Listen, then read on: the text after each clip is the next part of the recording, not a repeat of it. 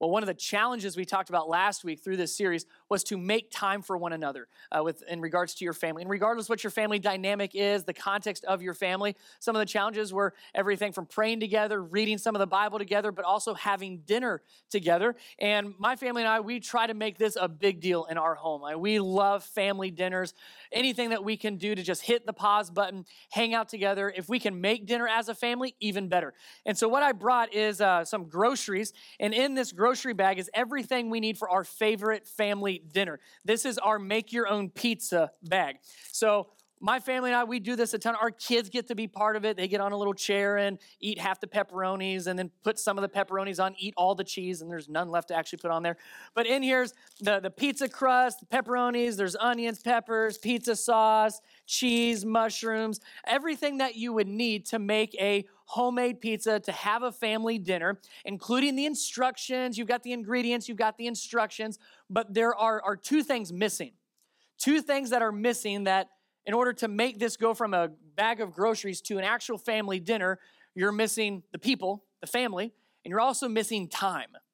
And as I was thinking about our time with my family, with Becky and then our two kids, man, often we just have groceries that kind of sit and like, we never made the time to make that dinner. We never got everybody together. And what I notice in families as I observe, as I pastor and coach other families and individuals is we've got everything that we need. We've got the instructions. We've got all the ingredients. We lack the people in the same place and the time to actually do what we said we ought to do. We're missing the people and we miss the time. And it's understandable because we all get busy. We say things like, well, once some time frees up, then we can. Once we get through this crazy season, then we will. And I'm telling you, if we wait for the right time, if we just wait for space to automatically and magically open up, it's not going to happen. And so as we look through the 10 Commandments this morning, we're going to look at the fourth one here in just a moment. What I want to suggest is that we, instead of waiting for time and waiting and looking for space, that we actually make the time and we actually create the space. That's what we have to do. Instead of just waiting for it to happen, we have to actually make the time to be together and create the space in which we would be together. So to help you with that, or to help one of you with that, look on your worship guides that you got when you came in. Hopefully, we've got one of you in here. On the very back should say pizza, real big. Anybody have a worship guide that on the back says pizza? Do you have the pizza one? Oh, right here, I see you. You get my groceries today. So my family doesn't eat. No, I'm just kidding. No.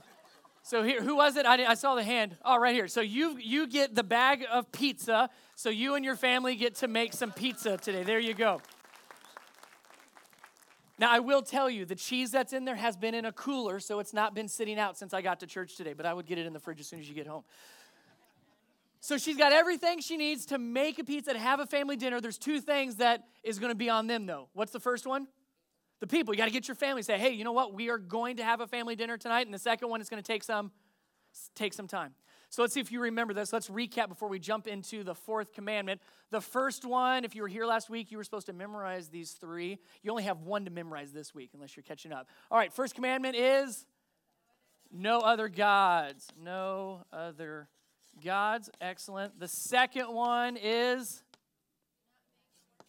yes, and you remember that was great. Make, do not make. We made a big deal about that. Anything man-made. Do not make idols. Number 3. Yes, somebody did their homework. Do not misuse God's name.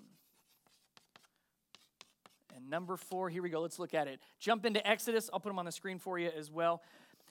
Exodus chapter 20, and we're going to start in verse 8. Verse 1 through 7 basically says, hey, here are the instructions, which is what we have. We have everything we need. We have the instructions. We've got the ingredients. Now we just have to take the time and get the people on board. Verse 8, here's the fourth commandment. Remember to observe the Sabbath day by keeping it holy. You have 6 days each week for your ordinary work, but the seventh day is a Sabbath day of rest dedicated to the Lord your God. On that day, no one in your household may do any work. This includes you, your sons and daughters, your male and female servants, your livestock, and any foreigners among you. For in 6 days the Lord made the heavens, the earth, the sea, and everything in them. But on the seventh day he rested. That is why the Lord blessed the Sabbath day and set it apart as holy. So, number 4, we have our 4 commandments. We're walking through the 10 commandments, applying them to our family. The 4th one is keep the Sabbath day. And what was that big word there? Holy.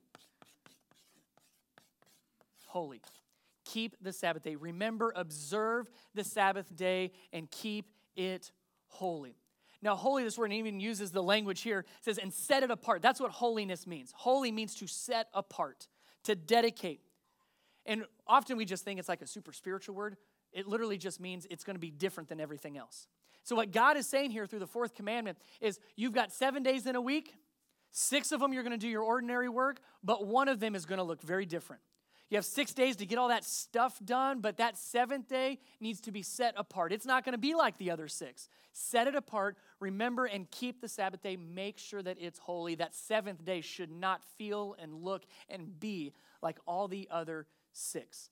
Now, what I want you to pay attention to, especially as we see these first 4, all 4 of these commandments point back to our duty to God. It's our duty to make sure that God has the central place in our life and in our family's life. It's up to us to say, I'm going to trust God over anything and anyone else. I'm not going to make idols. That's a responsibility on my part. Don't misuse the name of God. Make sure that God's name still holds that special, unique meaning, that he knows our name. We know his name. That's on us. Keep the Sabbath day holy. That's on us. Everything is about us and our duty to God. As we go through the rest of these, we're going to see that it deals with us and our neighbor, us and our family, those horizontal relationships. But 1 through 4 is all about us and God. Us and God. And the Sabbath day is holy. We must set it apart. Now, I've had some people say, well, is this the commandment that says you must go to church? No. Keep the Sabbath day holy is not the go to church commandment. There's not one of those. We kind of associate, well, I kept the Sabbath because I went to church. Great job for going to church, and yes, we should, but that's not what God is saying here. What God is really getting at, the point of the 4th commandment of keep the Sabbath day holy, has everything to do with rhythms. It's all about patterns. It's about, are we keeping the right rhythm? Are we aligning our schedule to God's? The rhythm that God has, do we match up to it, or are we doing our own thing? And even here in the scriptures, he explained why he did it this way.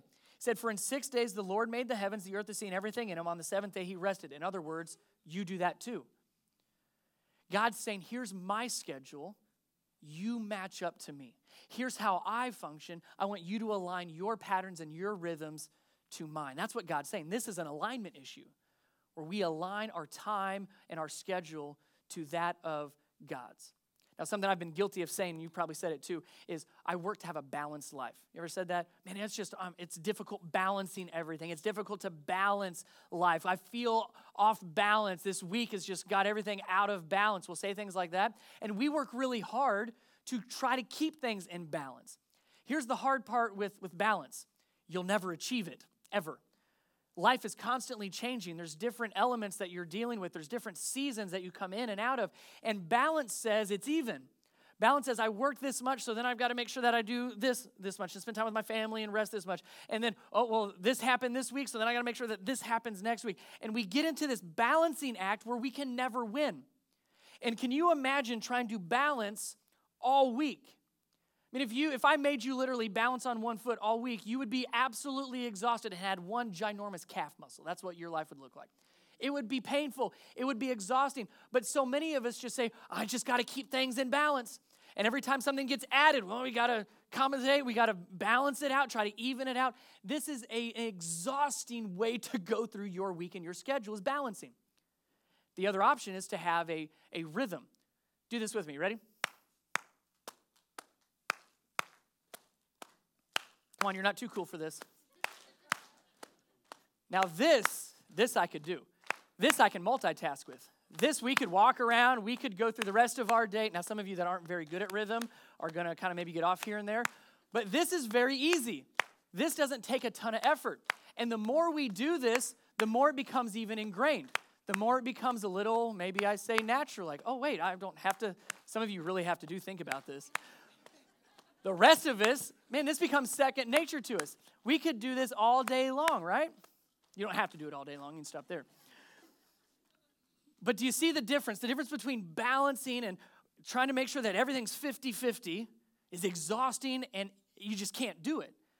Patterns, on the other hand, and rhythms, on the other hand, if we stick with them, they become second nature. And what God's saying, I don't want you to balance life.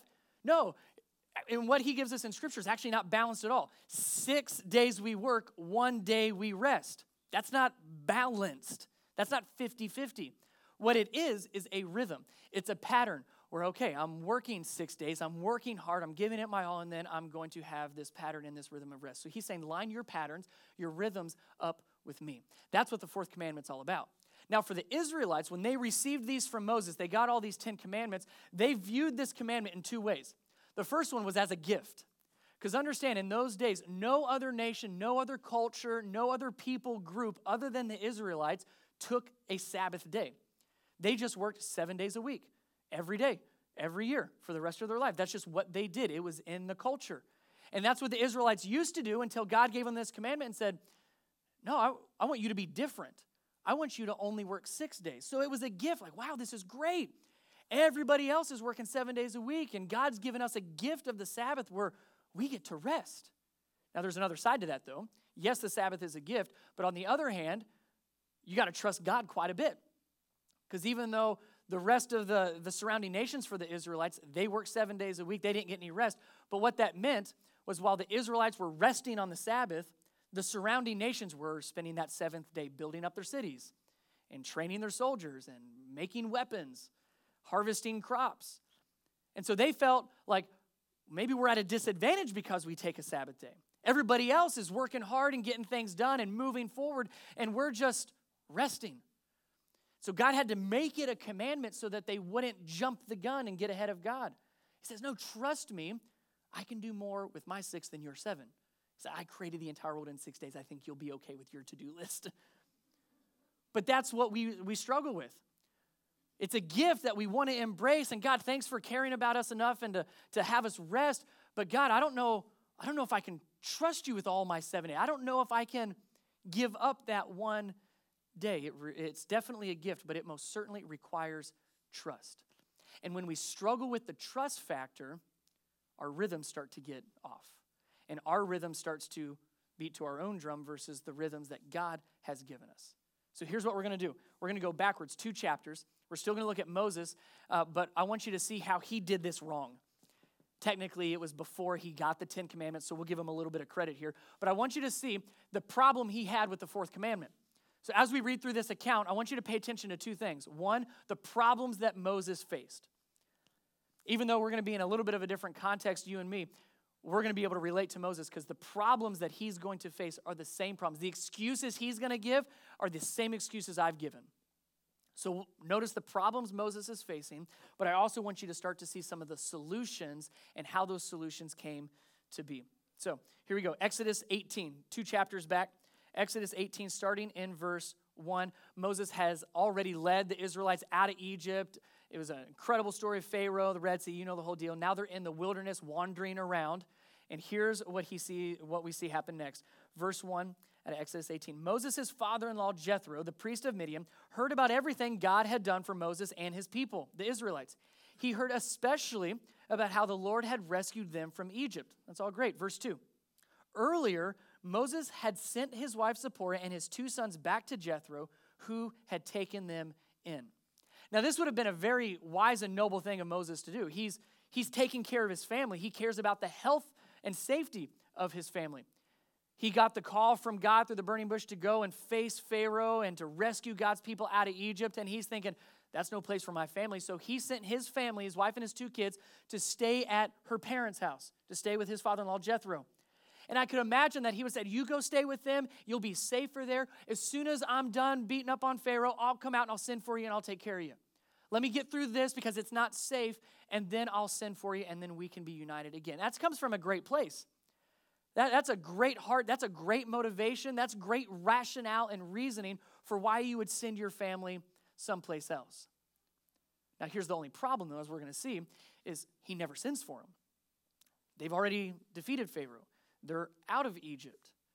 And what we see is husbands especially, we always have the great intentions, but time and time again, what happens is there's always something else. We talked about that last week. Moses said, well, let me go talk to Pharaoh first. See how it goes. Well, let me get through this Egypt thing. Well, let's get through the wilderness thing first. I'll eventually get to you. And over time, what Moses has unintentionally done is sidelined his family. He says, just not yet. I'm not ready yet. Give me just a little bit. We're not ready for you yet. Unintentionally, he's pushed his family away. Started with great motives, though. And man, we can be very guilty of that. We can find ourselves in that. Man, I've got great motives and great intentions. And if we can just get through this next season, let me just work a little harder. Once that promotion hits, once we get this taken care of, then I'll be able to slow down and spend some time with my family. But over time, there's always something else. So here's what happens. Moses hasn't called for his family yet. They're out of Egypt. Here we go, verse 5. Jethro, Moses' father-in-law, now came to visit Moses in the wilderness. Husbands, do you want your father-in-law to show up unannounced? Probably not. He brought Moses' wife and 2 sons with him. And they arrived while Moses and the people were camped near the mountain of God. I love this. Jethro had sent a message to Moses saying, I, Jethro, your father-in-law, am coming to see you, Moses, with your wife and your 2 sons. Period. There was no, hey, we're just driving by. Would love to see you for a little bit. The kids were asking about you. Hey, we're on vacation. Can we camp in the backyard and spend some time with you? No. This was I, Jethro, your father-in-law, am coming to see you, Moses, and I have your family. Period. Now, here's what I want to do. Husbands, stay with me real quick. I want to read that again, and I want you to insert your father-in-law's name right here. It'll strike a level of fear you've not felt in a while. Here we go. You ready? For me, this will be Dennis. Dennis.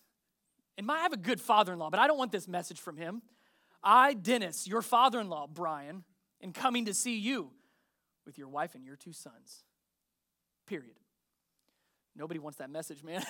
So you got to imagine Moses, he knows what this is about. He's like, I sent him over to his place. I know I told you I'd call when we got out of Egypt. And remember right here in verse 1 that Jethro had heard everything God had done, especially how the Lord rescued him from Egypt. Jethro knows, hey, you guys are out of Egypt now. Why do I still have your wife and 2 kids? Come and get them, Moses. Let's go. This is why you married them, not to live at my house. And so he shows up, and so Moses knows this is the tension. He knows what's happening. Verse 7, here's how Moses responds. So Moses went out to meet his father-in-law. He bowed low and kissed him. They asked each other about their welfare and then went into Moses' tent. So I can imagine this is how it went. And guys, you know this is how it goes with your father-in-law, especially when there's tension in the room. They go out, we don't kiss necessarily, but maybe you bow to your father-in-law. Maybe it's not a bad idea. So you go, you say hi, and then it's Jethro, Moses, how are you? Fine. You? Good. Okay, let's go in the tent. Quiet until you get into the tent. There's no elaborating here. There's no, well, how's it going? Or, oh, let's go see the kids first. No, it's, they asked each other about their welfare, and then they went into Moses' tent. In other words, let's talk, Moses. Here we go, verse 8. Here's what they started talking with. Moses started out. Verse 8, Moses told his father-in-law everything the Lord had done. You know why he's doing this, right? Look at everything I've done before you just ream me. Moses told his father-in-law everything the Lord had done to Pharaoh and Egypt on behalf of Israel. He also told about all the hardships. It's not been so easy here, Jethro. He also told about all the hardships they had experienced along the way and how the Lord had rescued his people from all the troubles. Jethro was delighted when he heard all about the good things the Lord had done for Israel as he rescued them from the hands of the Egyptians. So Moses, starting out, just says, now before we have this talk, look at everything God's done. The equivalent would be, man, look how hard I worked this week, and let me show you how many hours I put in, and check out this new product we now have, and look at my sales numbers, and man, we're just moving forward, we're going great, everything is awesome, look at all God is doing. That's what Moses says here, and he's thinking, hey, that should be enough. I've laid out all my hard work, I've laid out everything that I've been doing. He should understand, Jethro, my father-in-law, should understand why I haven't called for my wife and kids yet. And I would imagine, if I'm in Moses' shoes, I would imagine he would have expected this conversation. Well, okay, that took care of it. Moses, you've done more than I thought you did. You know, I'll be heading back with your wife and kids. Not a problem. It's great seeing you. But look at what happens, verse 13. The next day, in other words, Jethro's still there. Father-in-law hasn't left yet. The next day, Moses took his seat to hear the people's disputes against each other. They waited before him morning till evening. That's Moses' new role. He was the one that confronted Pharaoh. He's the one that led God's people out of Egypt. Now that they're in the wilderness, they don't have a leader other than Moses. So any problem, any issue, any need that an Israelite had, and this is a large nation at this point, anything anybody needed, they went to one person, Moses. So what Moses' job was now was to sit and hear the disputes, hear the issues from every single person from morning till night. Verse 14, when Moses' father-in-law saw all that Moses was doing for the people. Did you catch that? He was sitting here watching what his son-in-law was doing. You want your father-in-law watching over your shoulder after everything you do? No, that's what he's doing here. He hears about all that God's done through Moses. He says, that's great, Moses. Yeah, I'm just going to stick around for a little bit, see what's going on. That's what he does. While Moses is doing his day job, Jethro is there watching and observing all that he was doing. It says, when Moses' father-in-law saw all that Moses was doing for the people, he asked, what are you really accomplishing here? Why are you trying to do all of this alone while everyone stands around you from morning till evening? Moses replied, because the people come to me to get a ruling from God. When a dispute arises, they come to me. And I'm the one who settles the case between the quarreling parties. I inform the people of God's decrees and give them his instructions. Moses says, because it's up to me. Nobody else here can do that. It's what God's asked me to do. It's what I am doing. I'm the leader of Israel, so it's all on me. Now pay attention to the two questions that Jethro asked here. The first one was, what are you really accomplishing here, Moses? What are you really accomplishing? The second one says, why? Why are you the one all by yourself doing this all day? Now, those are the two questions he asked. Which question does Moses answer? What are you accomplishing, or why are you doing this? Let me read his response and you tell me. Moses replied, because the people come to me. Because when a dispute arises, they come to me. I'm the one who settles it. I inform the people of decrees. I give them instructions. So is Moses answering, what am I accomplishing, or why am I doing this? What's he answering? Why? I find it interesting that he doesn't answer the first question.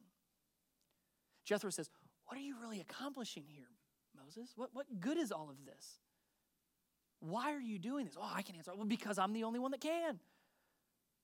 So often we fall into Moses' spot and we don't answer what we're really accomplishing because we're just reacting to the situation. Well, everybody needs me. It's crazy at work. The kids want to do all sorts of different things. We don't have another choice. This is the only option I have. We got to get it all done. And Jethro said, no, hang on. What are you really accomplishing? Because what Moses would want to accomplish is different than what he's really doing. What do I want to accomplish in my personal life? I want to have a great family. I want to have kids that know me and love me. I want to have a wife that not just continues to live with me, but respects me and honors me and loves spending time with me. I want to have a job that's fulfilling. I mean, you could go down the list, and maybe the problem is we've not asked ourselves that question. What do we really want to accomplish here in our family life, in our careers, in our community? You start answering that question, and then line it up to what we're actually doing, and we will find that it's different. Because what has truly happened here is Moses' family has been completely sidelined. His family's not in his life currently. His father-in-law had to bring his family to him. He's the only one that's leading this entire nation. He's worn out after morning till night, every day, all day, just listening to disputes. You've got a nation of Israel that's not happy because they're all waiting in line to talk to one guy. And Jethro says, what are you really accomplishing here? And all he can say is, well, I just don't have another choice. It's all on me. Verse 17. This is not good. Moses' father-in-law exclaimed, this is not good. Now, understand, he's not saying, Moses, you're not doing a good job. He's not critiquing his worthiness as a leader or his value as a leader. He's not even questioning the job that God has given him because it was a great job to lead the nation of Israel from God. How do you argue with that one? So Jethro's not saying the job is bad. He's not saying you're bad at the job. He's just saying this situation is not good. The way we're going about it is not good. Moses, it's not good that your family's not with you. It's not good that you're getting burned out from sitting, listening to disputes every day. It's not good for the nation of Israel that they only have one person to go to. Moses, can't you see? You're not accomplishing what you really want to. This is not good.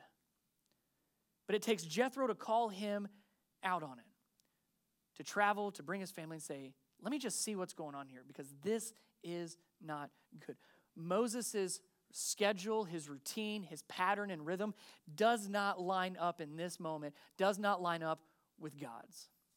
He's gotten out of sync. He started to lose his alignment with God. And it's costing him his family. He's losing his family. I wonder how many conversations his wife had with her dad, Jethro, until Jethro finally said, let's go see him. I wonder how long it took for Jethro to finally say, you know what? Let me step in. Families, we got to get this right, because we will lose our family if we don't. We have everything that we need to have a great family. We said that last week. Great families only happen by choice. But we've got to choose to make the time with the people in our family. So here's what I want us to do. There's 3 things that we're going to pull out of Jethro's advice. He doesn't just call Moses out and says, well, it's your problem, you fix it. No, he says, let me give you some advice here. Here's what I see. Here's what I see you doing. Here's the results that I see are happening. You're losing your family. You're getting burned out, and the nation's not where it needs to be. So here's what I see. Let me give you some advice on what needs to happen next. And I tell you this week, read through this story. I'm going to paraphrase it for you just for time, but read through Jethro's advice. Basically, what he suggests to Moses is don't be the only one doing it. Get some other people that you could lead, that you could then teach them and train them on how to listen to some of these disputes. Because Moses, you don't have to be the one that listens to everything. Why don't you have some other people do that? And maybe you only listen to the really big ones, and you let other people, and all of a sudden you're a little bit more freed up. You can have your family time back. You're not as burned out during the day, and you've empowered other people. And the nation's happy because they're not waiting in line for you every single day. So he gives them some great advice, but I'm going to break it down this way for you. The first advice that then from Jethro to Moses, but then also to us, is decide now who will win and who will lose. Who will win and who will lose? He calls Moses out. Jethro calls Moses out and says, your family is losing. You've chosen this job over your family. And yes, it's a good job. It's a needed job. But the way that you're doing it is costing you your family. And so often, we don't mean to cause our family to lose. But we're like, well, but think of all the things Moses said. But we're doing so well. Look what God's doing. And I'm the only one that can do it. And we say, well, I'm providing food on the table. And they have a shelter. They have a roof over their head. They've got a bed to sleep in. And I don't see how that can happen if I don't keep doing what I'm doing. But in reality, our family loses and other things win. So as a family, decide right now. Have the conversation this week. When push comes to shove, who wins and who loses? If you're not married, decide this for yourself now and carry that into your marriage, into your other relationships. Decide who will win and who will lose, because you can't have 2 winners in a lot of cases. Is the job going to win and take pride, or is my family going to win? Is that promotion going to win, or is my family going to win? Is it all about our kids' soccer games and this, that, and the other? And that's not a bad thing. But when push comes to shove, who wins and who loses? Let me talk to husbands just for a quick second here. We get real sidetracked on this one because we're doing it for the right reasons. Moses, please hear me. Everything Moses is doing is for the right reasons. But he's working at it in a wrong way, which is costing him his family. So husbands, provide for your family, work hard for your family, do everything you can for your family. But at the end of the day, if you have to choose between your family and a job, trust that God will take care of you and you take care of your family. Don't let your family lose. When I first got into ministry, good pastor, great pastor, he said something to me that I didn't quite agree with at the time, but, I was like, I'm a new pastor, what do I know? And he said, Brian, you're going to do great things. God's going to do great things through you. Just get ready, buckle up, because being a pastor is a 24/7 job. And I'm like, oh, man, they didn't tell me that in seminary. Well, okay, here I go. A few years later into my ministry, I had another mentor, still a mentor of mine today. He said, Brian, when was the last vacation you had? Did you take a day off? How's your family doing? And hey, man, we're rolling. Look at all that we're doing in ministry. And he's like, and then he told me something that rocked my world.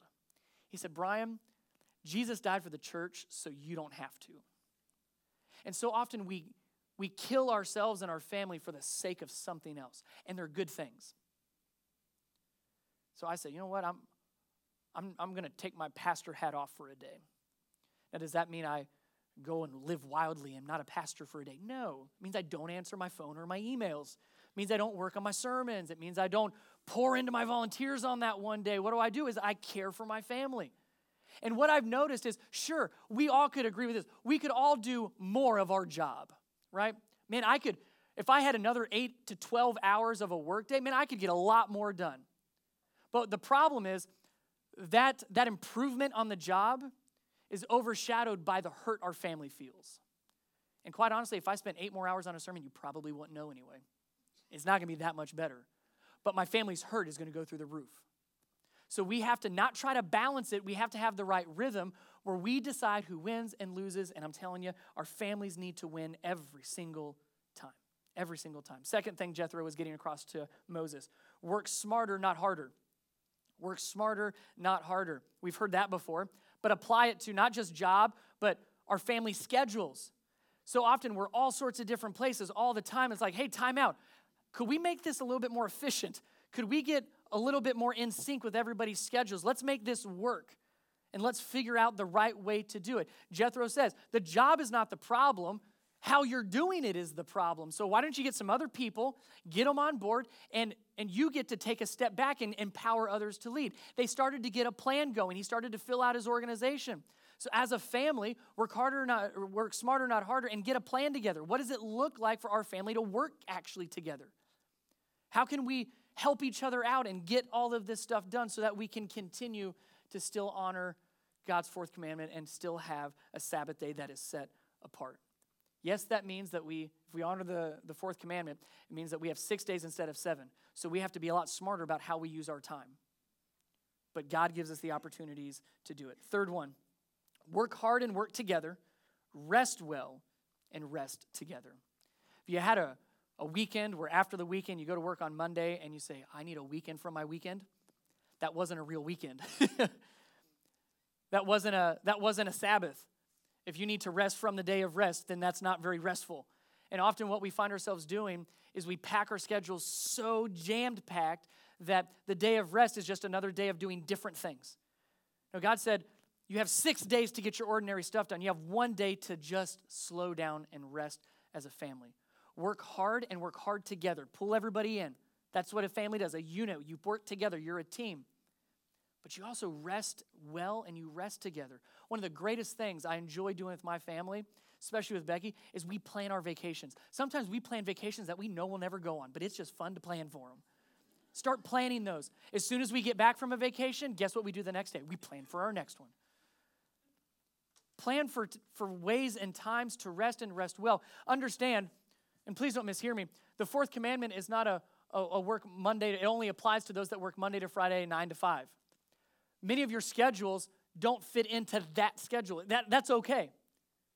God doesn't care which day of the week it is. He says, well, you have 6 days and then pick one. You need a day to rest. However that works out, and many of you have different swing shifts where, man, I'm working 48 hours straight and then I'm off some and then this and then. You've got to figure out what's the rhythm, but does it line up with this rhythm, God's rhythm and God's pattern? Decide now who will win, who will lose. Work smarter, not harder. Work hard and work hard together. Rest well and rest well together. We have everything that we need. We have all the instructions. We need the time and we need the people. Last thing I want you to see. The very end of this account, Jethro sees Moses' problem. He calls him out on it. Moses, this is not good. He gives them some solutions, gives them some advice. Here's how you can restructure to make your family win and the organization win and you personally not be so burned out. Gave them some advice. Here's the very, very last part. Exodus 18, verse 27. Soon after this meaning Moses actually put it into play. He listened to Jethro and he actually applied it. Soon after this, Moses said goodbye to his father-in-law who returned to his own land. What's missing in that passage? His family. The first part says Jethro came to see Moses and he brought with him his wife and his 2 sons. By the very end, Jethro headed back home. Moses' family won. Moses' family got to be with him because they figured out how to make this work. They figured out how to have the right rhythms and the right patterns. Whatever your family context is, whatever your family dynamic is, I would ask the question, what are you really accomplishing? The time that you spend, the places you go, the things that you do, what is it really accomplishing? And is it what you want to have accomplished at the end of the day? Do you see your kids? Do you see your spouse? Are you moving in the right direction, in the same direction as a family? If not, here's why. When we're all scattered doing different things, we're never together. And God says, man, you need a day dedicated and holy to God, but also to each other. So decide who's going to win and lose, so that when you get in that situation, you're not trying to just react. Work smarter, not harder. Work together. Work hard together, but also rest well together. Let me pray for you.